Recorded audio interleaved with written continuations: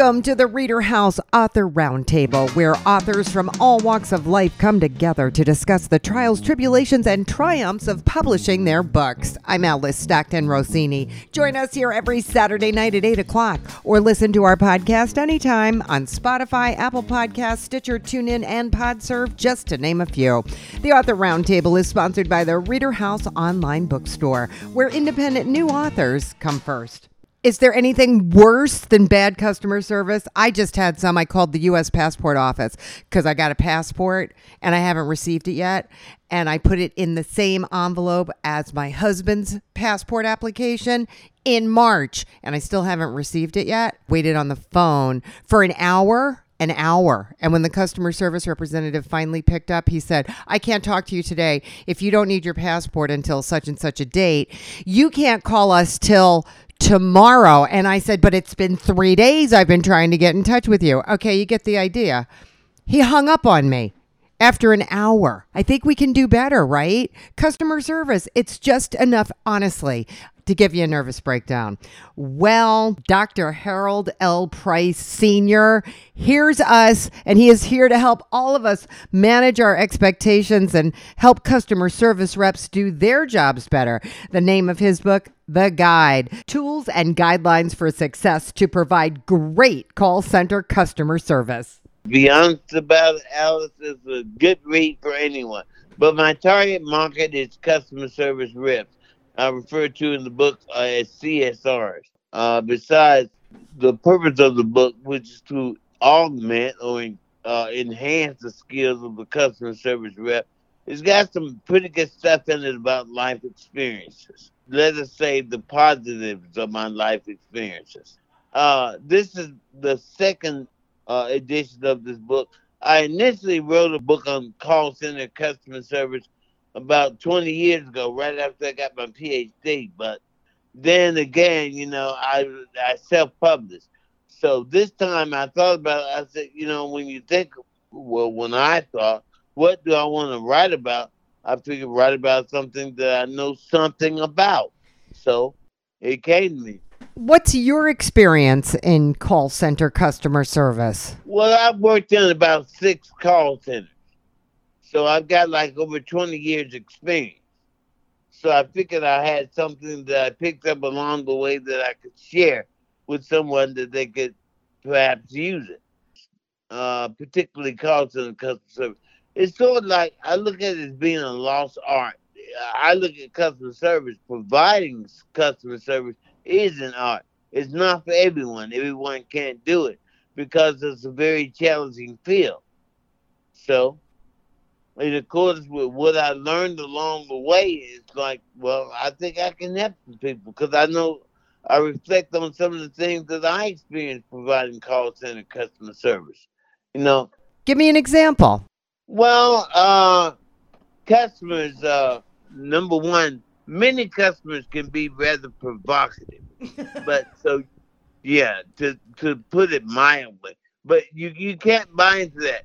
What I gained in doing call center customer service was the ability of self-restraint. You got to use it, If you're not able to have self-restraint, you won't be in the position, probably won't be in the position very long at all.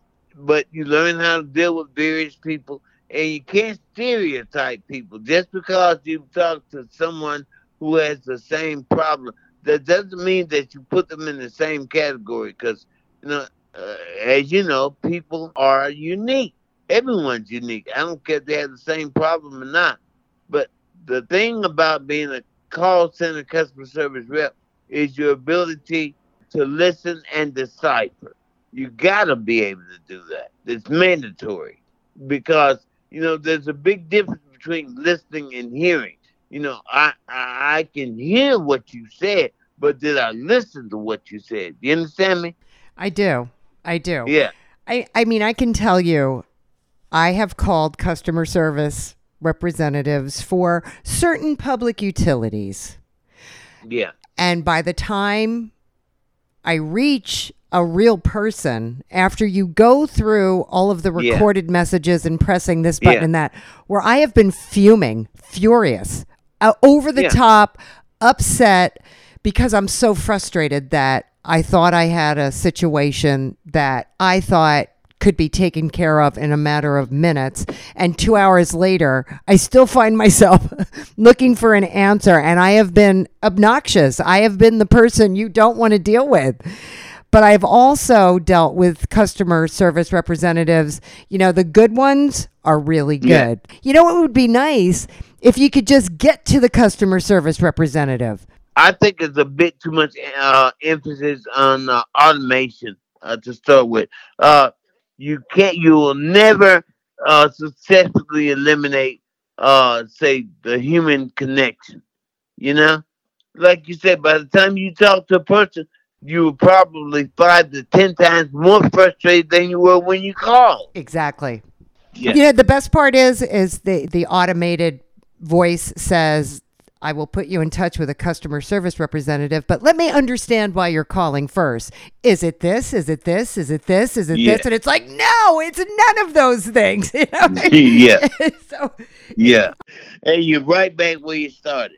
I mean, what's the worst experience you ever had? One of the worst experience, a guy called in and he had called in several times before. You know, he immediately insulted me, slammed me. But what I learned is I couldn't take it personal. And if I wasn't able to realize, like, wait a minute, this guy doesn't know me and I don't know him. Insult after insult. But I was able to maintain my composure and I helped the guy. And then I distinctly remember him saying, hey, thanks a lot, man. I apologize, but listen, look, I've been through hell and high water. I remember him saying that, but he apologized at the end. And I got gratitude out of the fact that I was actually able to help the guy resolve the problem.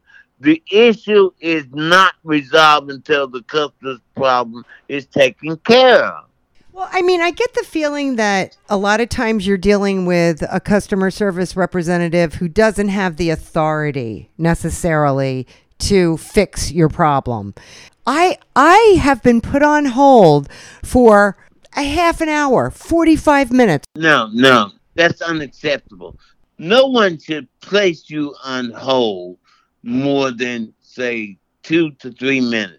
You know, because you're taking the person for granted if you just put them on hold and you know, you come back 15 minutes later and say, still working on it, ma'am. You're not supposed to do that. Reps in large call centers know that, but great call center customer service, you know, it's taken for granted. That was my primary reason for writing the book. To reiterate that, if I could get some people to listen to me, I know from my own experience, which is all I have to draw from, that I could improve the performance of representatives in a call center. You know, because you know people say, "Oh, he wrote a book on customer service." Yeah, read it. You know, and you tell me you don't get anything out of it. Period. Read it. Well, I mean, what does the average person get out of this? It's called The Guide, Tools and Guidelines for Success to Provide Great Call Center Customer Service, The Rep's Guide to Success, second edition, evolution. What is the average person going to get out of this? Well, okay, it's the end result that counts. Always keep the end in view. So if you start something, you know, you gotta finish it. You know, I had to learn that. You know, you haven't done anything until you finish. How many people have you met to say, well, I did this and I was doing that? Yeah, but did you finish it? Finishing the task. Like you said in customer service, you called to give full service. That's a high point in the book.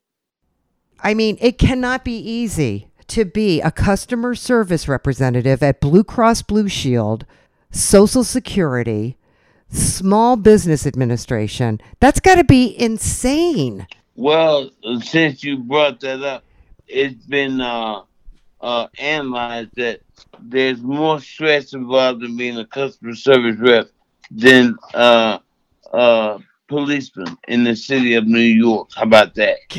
No way. Yes, wait.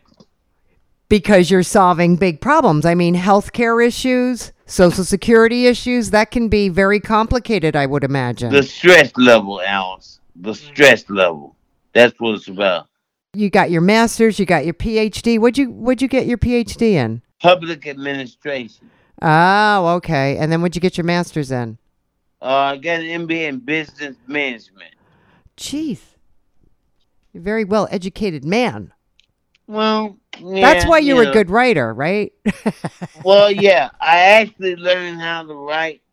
It stuck out to me. I said, hey, I could write when I was in undergrad. When I got to grad school, I could write. I knew I could write. You got to be able to write, or the professor will throw your paper back to you. Hey, take this back. Come back and see me in a couple of days. It helped me. Your book looks like a great book for somebody who wants to work in customer service.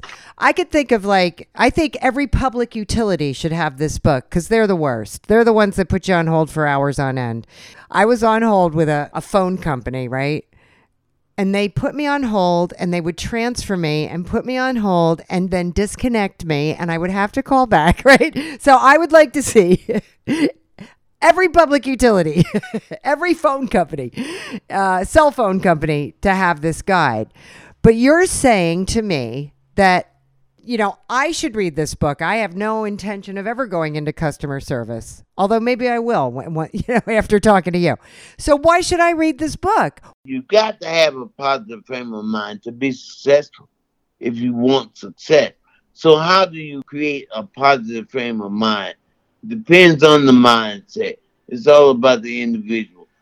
You don't develop a positive mindset as soon as you arrive at work. You got to cultivate positivity. Are you with me? I am. So the thing is, the effectiveness of a proper greeting will oftentimes result in immediate reciprocation by the customer, meaning that, you be kind to the customer, they'll be kind to you. People take that for granted. Oh, he's just saying be nice. No, I'm not saying that. I'm talking about establishing a bond between you and the customer. If you don't establish a bond between you and the customer, then the customer is not going to be prone to accept the information that you're trying to provide. It's important. It's taken for granted. Once you establish that thing, then a customer is prone to accept even adverse information, accept it. But, and that ties into another thing, the tone. How many times have you talked to someone in customer service and their tone was horrible? Right then and there, you knew you didn't want to talk to that person anymore. Am I correct? Absolutely. The tone establishes the mood for the level of communication and determines whether communication will continue or go straight into the abyss in an abrupt manner. I promise you. Well, I can see how that would apply to any job, anywhere, anything that you're doing, right? If you're dealing with people? Yeah. If you're dealing with people, like I'm a reporter. I go out on the street every day. I have to go up to people, ask them a question, and hope that they'll answer. And my attitude has everything to do with it. Whether I go up to them and I'm smiling and I'm nice, and even if somebody turns me down and says, no, I don't feel like talking today, if I say, it's all right, no problem, it's all in the attitude. If I go up to somebody and go, I really need to talk, and I'm like crazy and I'm loud, and they're not going to talk to you. No, they're going to shut you up. So I see what you're saying. So you can apply a lot of the things that you talk about in this book to everyday life. Yes, you can. You can. Courtesy is contagious. For instance, it is. It is. If you're driving and someone let you pull over in front of them, you're more apt to pay that forward. You with me? Yes, absolutely. Yeah.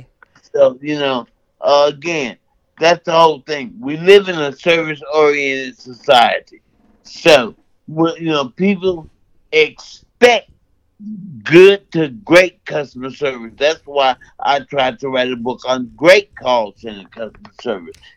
Being good is one thing, but if you want to be great, that's another thing altogether.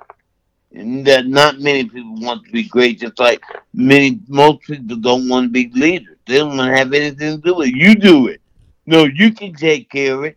Who wants to go up to the plate and lead, say, 50 to 100 people? I bet you don't know a lot of people right off the No, bat. it's a lot of work. It's a That's lot of right. work.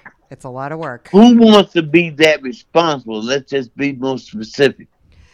Most people don't. Right. No, you're right. You know, what I'm wondering is, do you believe that there's enough customer service representatives in the areas that we're talking about, in particular, Blue Cross, Aetna? No, if there were, you wouldn't have to be placed on hold. Now, would you? Exactly. So why don't we have enough call center representatives? Do they not get paid well?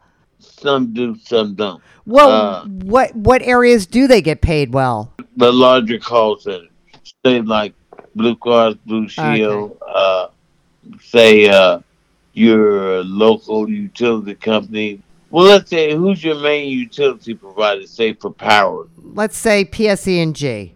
All right, those representatives probably get well, but when you go to the smaller call centers, on an average, I would say my experience is that they don't.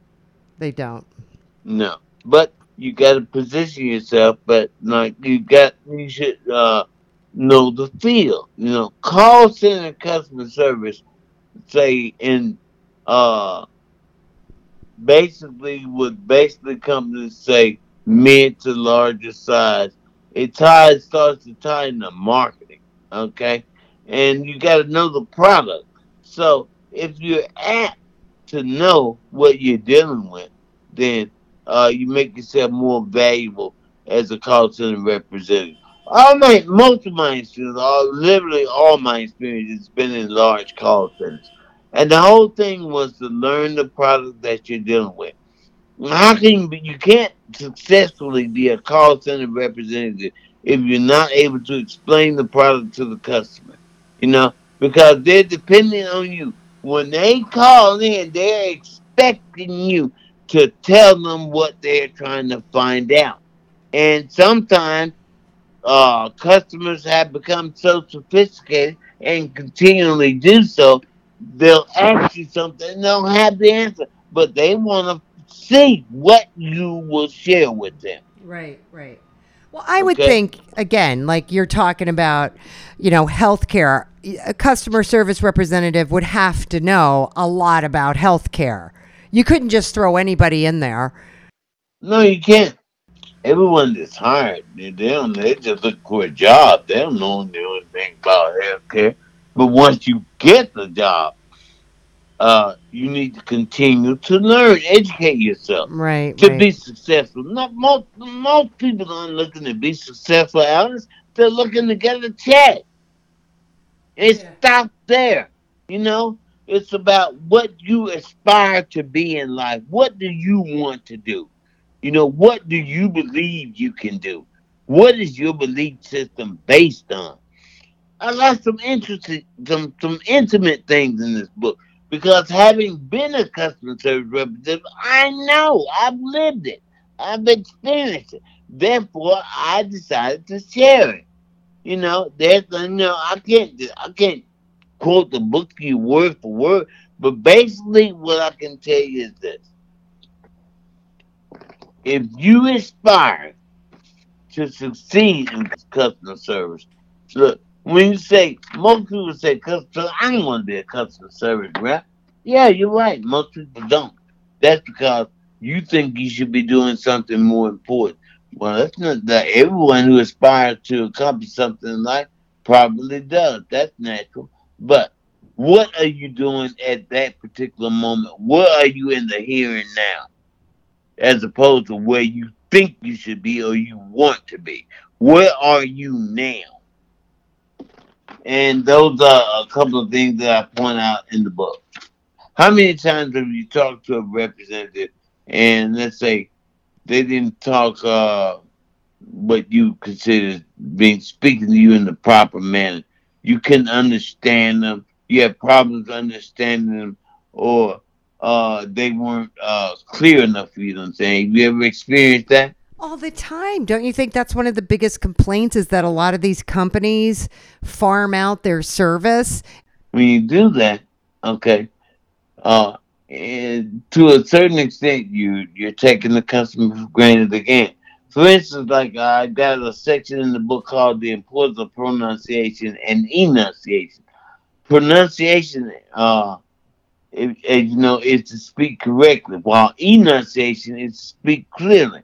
If you don't take that to heart, you can destroy the possibility of communicating with the customer in a manner of say 2 to 3 minutes. Yeah. You really can. Uh, a major benefit of using correct pronunciation projects the professionalism of a CSR, and it indicates interest in the information provided by the customer.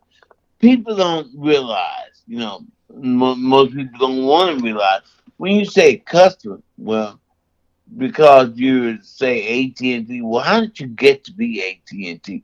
Then you do that by continuing to build a customer base. Well, how do you build a customer base? The point I'm getting at is the customer is the lifeblood of the organization. All representatives don't focus on that. They just say, well, this is because I'm going to lunch in 45 minutes. No, it's not about that. Right. Do the job.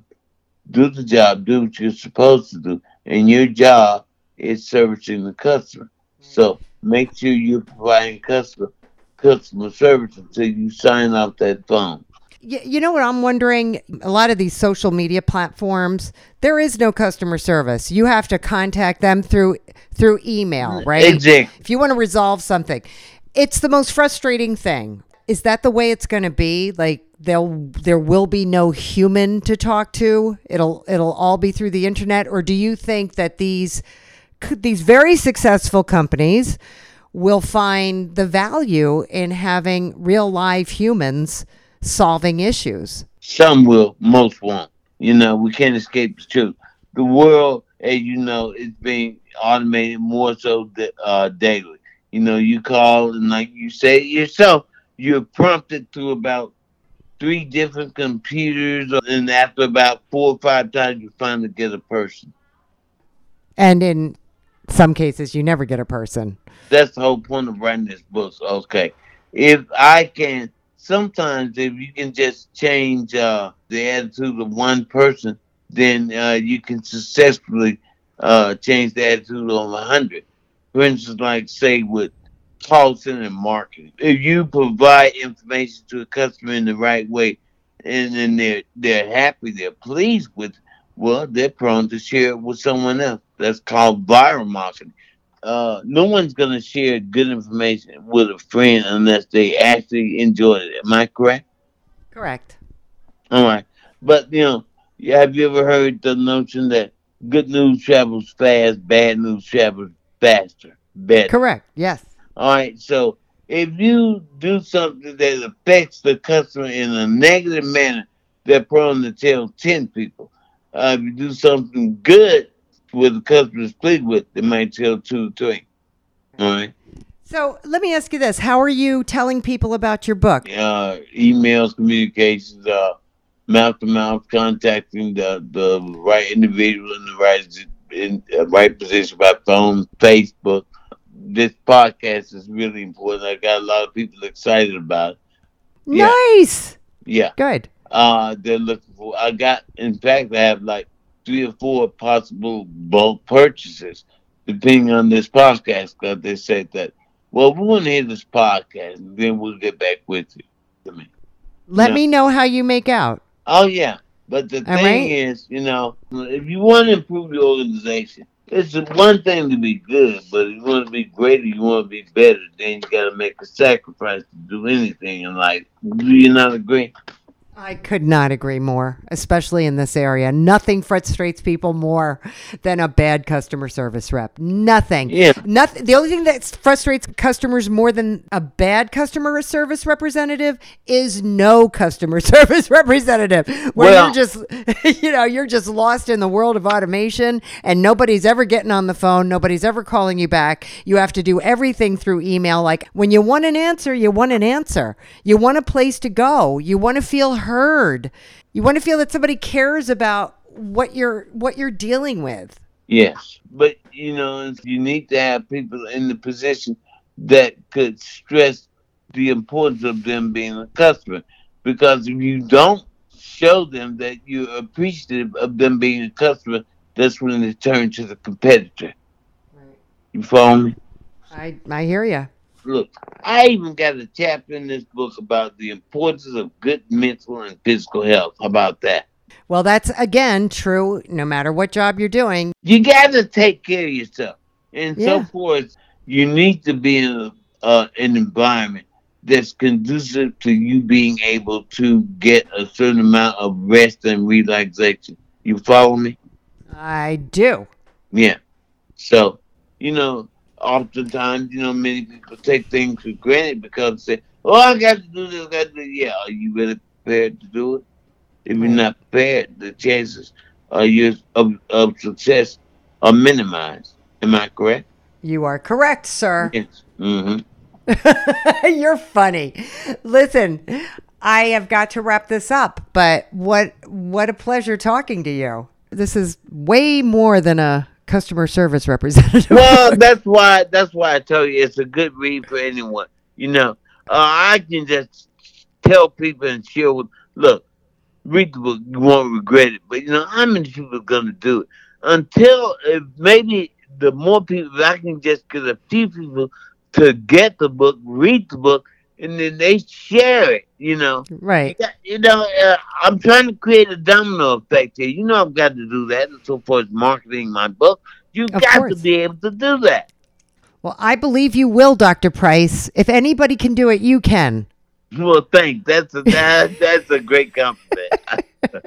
Listen. I'm gonna write on that for the rest of the week. Okay. Okay, good. You should. Look, I'm just so glad that we got a chance to do this interview, and I'm so grateful and humbled as well. Okay, I want you to know that. Same here. Thank you so much. Look, be safe and listen. Be blessed. You Okay. too.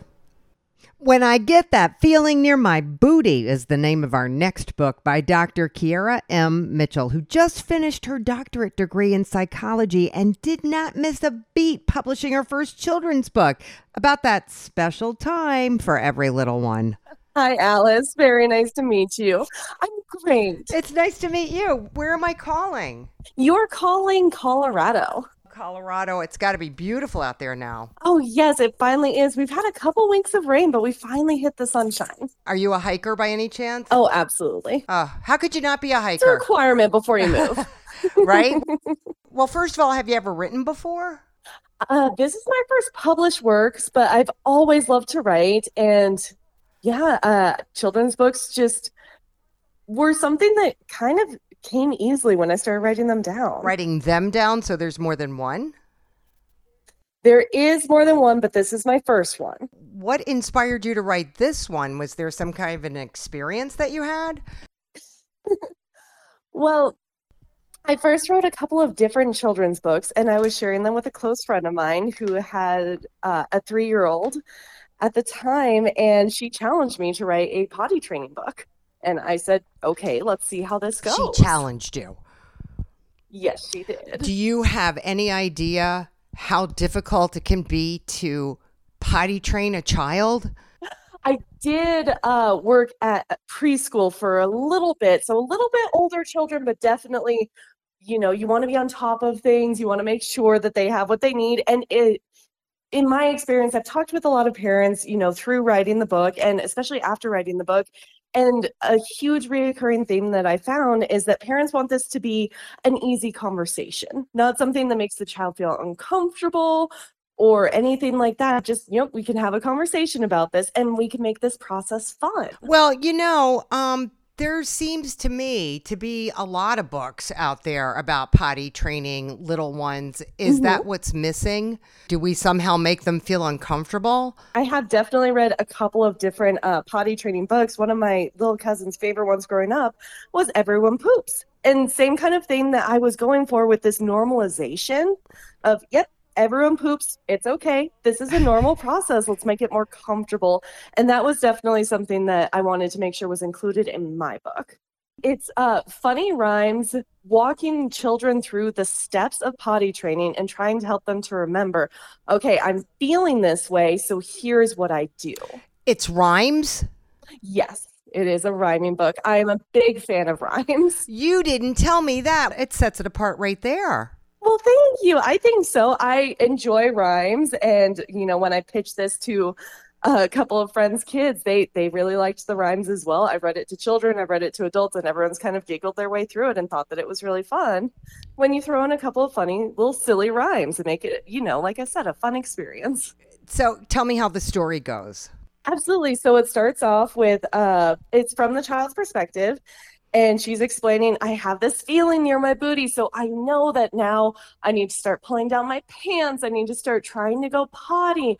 Oh, fantastic. I was actually able to go potty. And then we have to always remember, to wash our hands. So it goes into more detail than that, but those are the steps that we follow. Oh, I got this feeling that helps me to remember it's time to try and go potty. Does the little girl have a name? Not in the book. She does not. Huh, interesting. That kind of makes it like it could be my name. We'll call the little girl, right? Exactly, yes. So I want an example of one of your rhymes. Ooh, okay. So it's called When I Get That Feeling Near My Booty. And it starts off, when I get that feeling near my booty, I know I got to make some duty.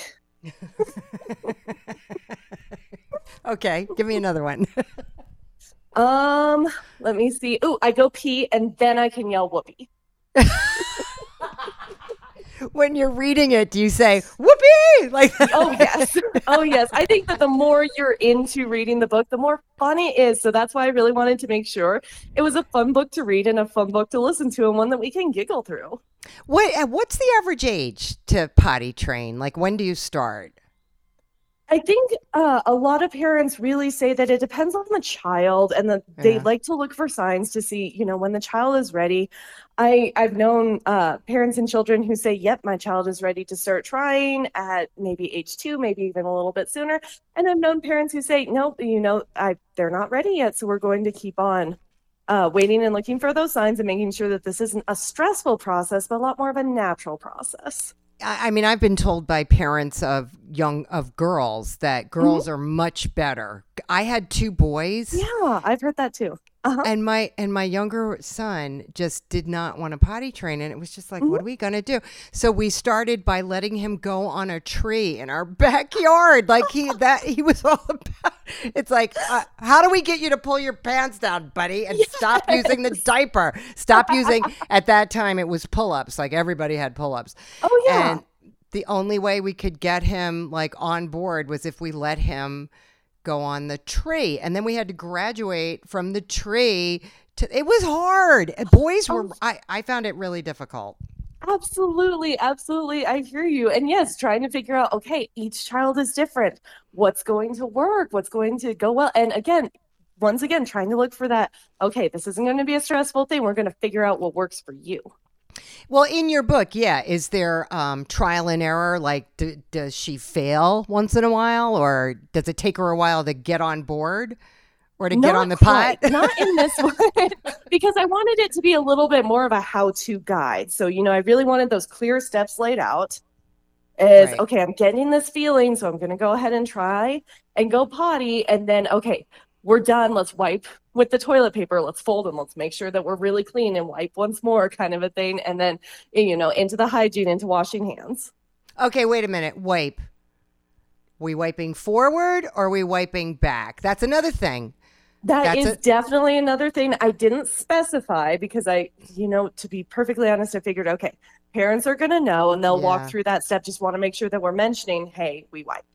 We wipe, yeah, because I bet you anything, like people have preferences, whether you go back to front or front to back. Mm-hmm. I think it matters. Boys, it's back to front, girls front to back. I should know that. Right? It as well. But I don't have any kids yet. Yeah, but you're going to be great when you do. Oh, thank you. I hope so. You're going to have a library of children's books. Exactly. Yes. So what are some other books in the hopper? I'm sorry. Well, one of the ones, no, you are great. One of the ones that I wrote that I'm really, really excited to hopefully get the opportunity to publish soon, I call What It Means to Be a Princess. And another little girl, and we're going through her morning, and she's asking her mom, can I really be a princess? So her mom asks her what that means to be a princess, and she starts explaining as she goes throughout her day, princesses go on fun adventures, but as she's saying that, she is going on a fun adventure with her mom to the grocery store. Princesses have wonderful things, and she's explaining her toys and how those are wonderful things. So it's really a little bit of a focus on positive psychology of, wow, I have everything that I need. And my life is wonderful the way that it is. And then at the end, her mom tells her princesses have people who love them like you do. So you're really using your psychology to kind of give kids a positive outlook. Absolutely. That's a beautiful thing. Well, thank you. Is that the next one we're going to talk about in the near future? So. I do. I hope so.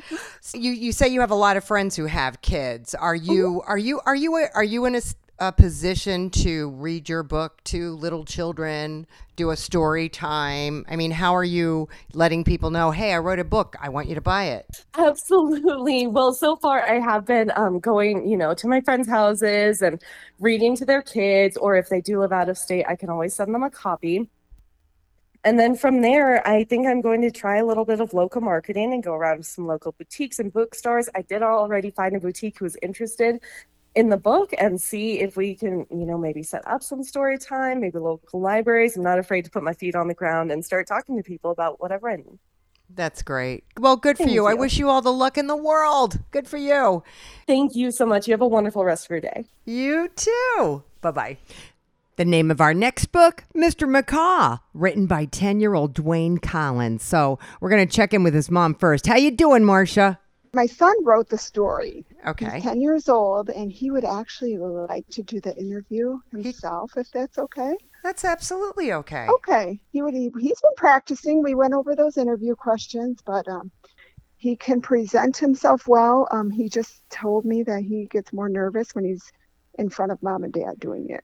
Yeah, that's understandable. And those questions, I'm not asking him any of those questions. We're just going to have a nice, easy conversation about his book. Oh, that's all. Great. Okay. She's going to have a nice, easy conversation with you about your book. She's not asking you any of those questions. Okay. So you get to do it by yourself. Okay. So you can go in your schoolroom if you want. He's homeschooled. So he found that what works for him is being in a quiet place. So he can go in his schoolroom, he can close the door. Wow, he's got a schoolroom in his house. That's very cool. Yes, yeah. Where are you guys from? We're living in Sylvania, Ohio. Great. Hi, Dwayne. How you doing? I'm doing good.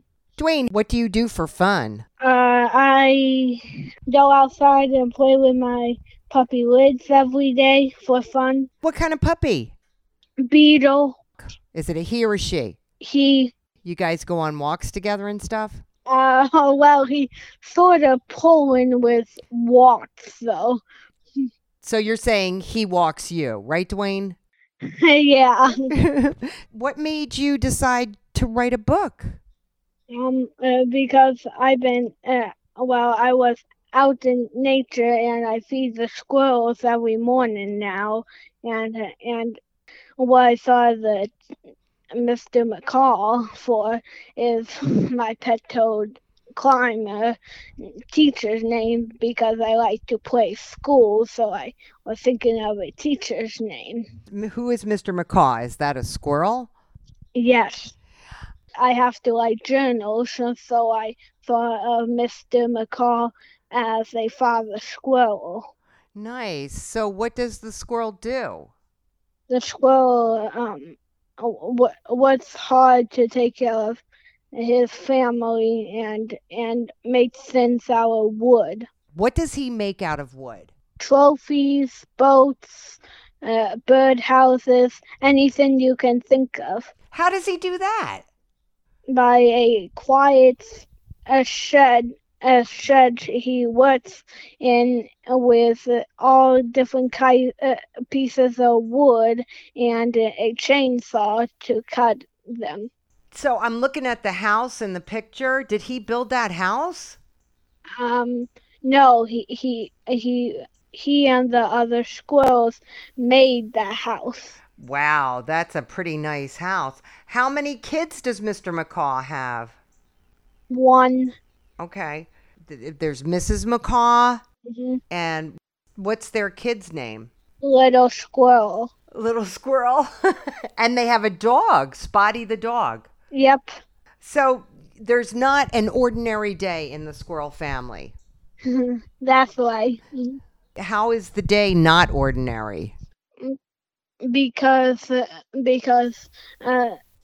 squirrel family is always adventuring around to different countries, cities, or around their town. That is no ordinary squirrel day in their story. Like Little Squirrel did the magic show with flabby hands, and they went shopping on a moving walkway. He did a magic show? Yeah, with flabby hands. Rabby Hands? Who's that? A robot that Mr. McCall made. Mr. McCall made a robot? Mm-hmm. That's really cool. That's really cool. So that's like his friend. Yep, Mr. Flabby Hands. How do they travel? Are you saying Squirrel Family or Mr. Flabby Hands? The squirrel family, how do they travel? They travel by boat, walks, and mostly by boat because it's a river by their house, so they travel by boat to different stores or different places. That's so fun. Mm-hmm. Do you want to read a little bit of your book to me? Okay, but I have to get it from Mom and Dad's room. Okay, go ahead. Read me your favorite part. Okay, I'm back. Okay, I'm ready, Dwayne. Okay, well, let me find my favorite part. How many pages is your book? Let me go to the end to see. 44. 44 pages. Yep. Let me find my favorite part. Okay. Right here. Mr. McCall bid annual shopping trip. Chapter 1. One Friday morning, the McCall family woke up and ate nuts for breakfast. It was the last box of nuts. They had to make a long shopping list for all the things they needed. This would be their annual shopping trip to DJ's Everything store. First, Mr. McCall had to warm up the car while Mrs. McCall and the little squirrel were getting dressed. Then they started to head outside. The little squirrel said, "You forgot your shopping list, Mrs. McCall." "Thank you for reminding me," she replied. Finally, the family all climbed in the car and headed to DJ's Everything store. Once they arrived, they saw the big letters for the parking lot aisles. They wondered where should they park, and a friendly man told them whichever letter your last name started with was a good aisle to park in. The little squirrel said. You are right, said Mr. McCall. That will make it easier to remember. Chapter 2. After they parked the car, they found a shopping cart in the musical car aisle. The little squirrel was dancing to the music that was playing. Then the McCall family got their own shopping cart for their big shopping trip. Finally, they got into the store. The little squirrel looked at the list and said, and then split the list into 3 equal pieces. He asked, "Can we all take a part and do our own shopping? Then we can meet up at the front door by the leader." "Yes," said Mr. McCall, but the McCall family had a little bit of a problem. The store was filled with many customers, and then made it tough for them to pass through the aisles. They tried to look for shortcuts, and after a few minutes then finally found a moving walkway that played music. There was a woman who worked in the store that helped the customers to get somewhere stick by the moving walkway. She asked, "Are you staying on this floor or going upstairs?" Mr. McCall answered, "We are all staying on this floor." The woman asked, "Would you like to go slow, medium, or fast across the moving walkway?" The little squirrel wondered, "Does the speed go with the beat of and the rhythm of the music?" She said, "The speed does go with the music." Mr. McCall let the little squirrel decide what speed he wanted. The little squirrel picked medium speed. After the McCall family got across the moving walkway, they finally made it into the departments and that they were supposed to go to in the first place. Wow. Now that's an adventure right there. And they haven't even begun shopping. So I guess we find out how they make out in this book. You are a very good reader. You're a very, very good reader. Thank you. And what an imagination. Are you going to write more books about the squirrel family? Yes, I'm going to. That is amazing. Do all of your friends know that you've written a book? Well, I sort of don't have any friends because I'm homeschooled. You don't have any friends? No. How are you going to sell your book? Well, I have neighbors, though. Oh, you have neighbors. You're going to go to the neighbors? Yeah. Yes. And after this interview, I'm going to one of my neighbors' house and see if she wants one of these books. Well, I hope she buys one. And maybe with your book, you can make some friends. Mm-hmm.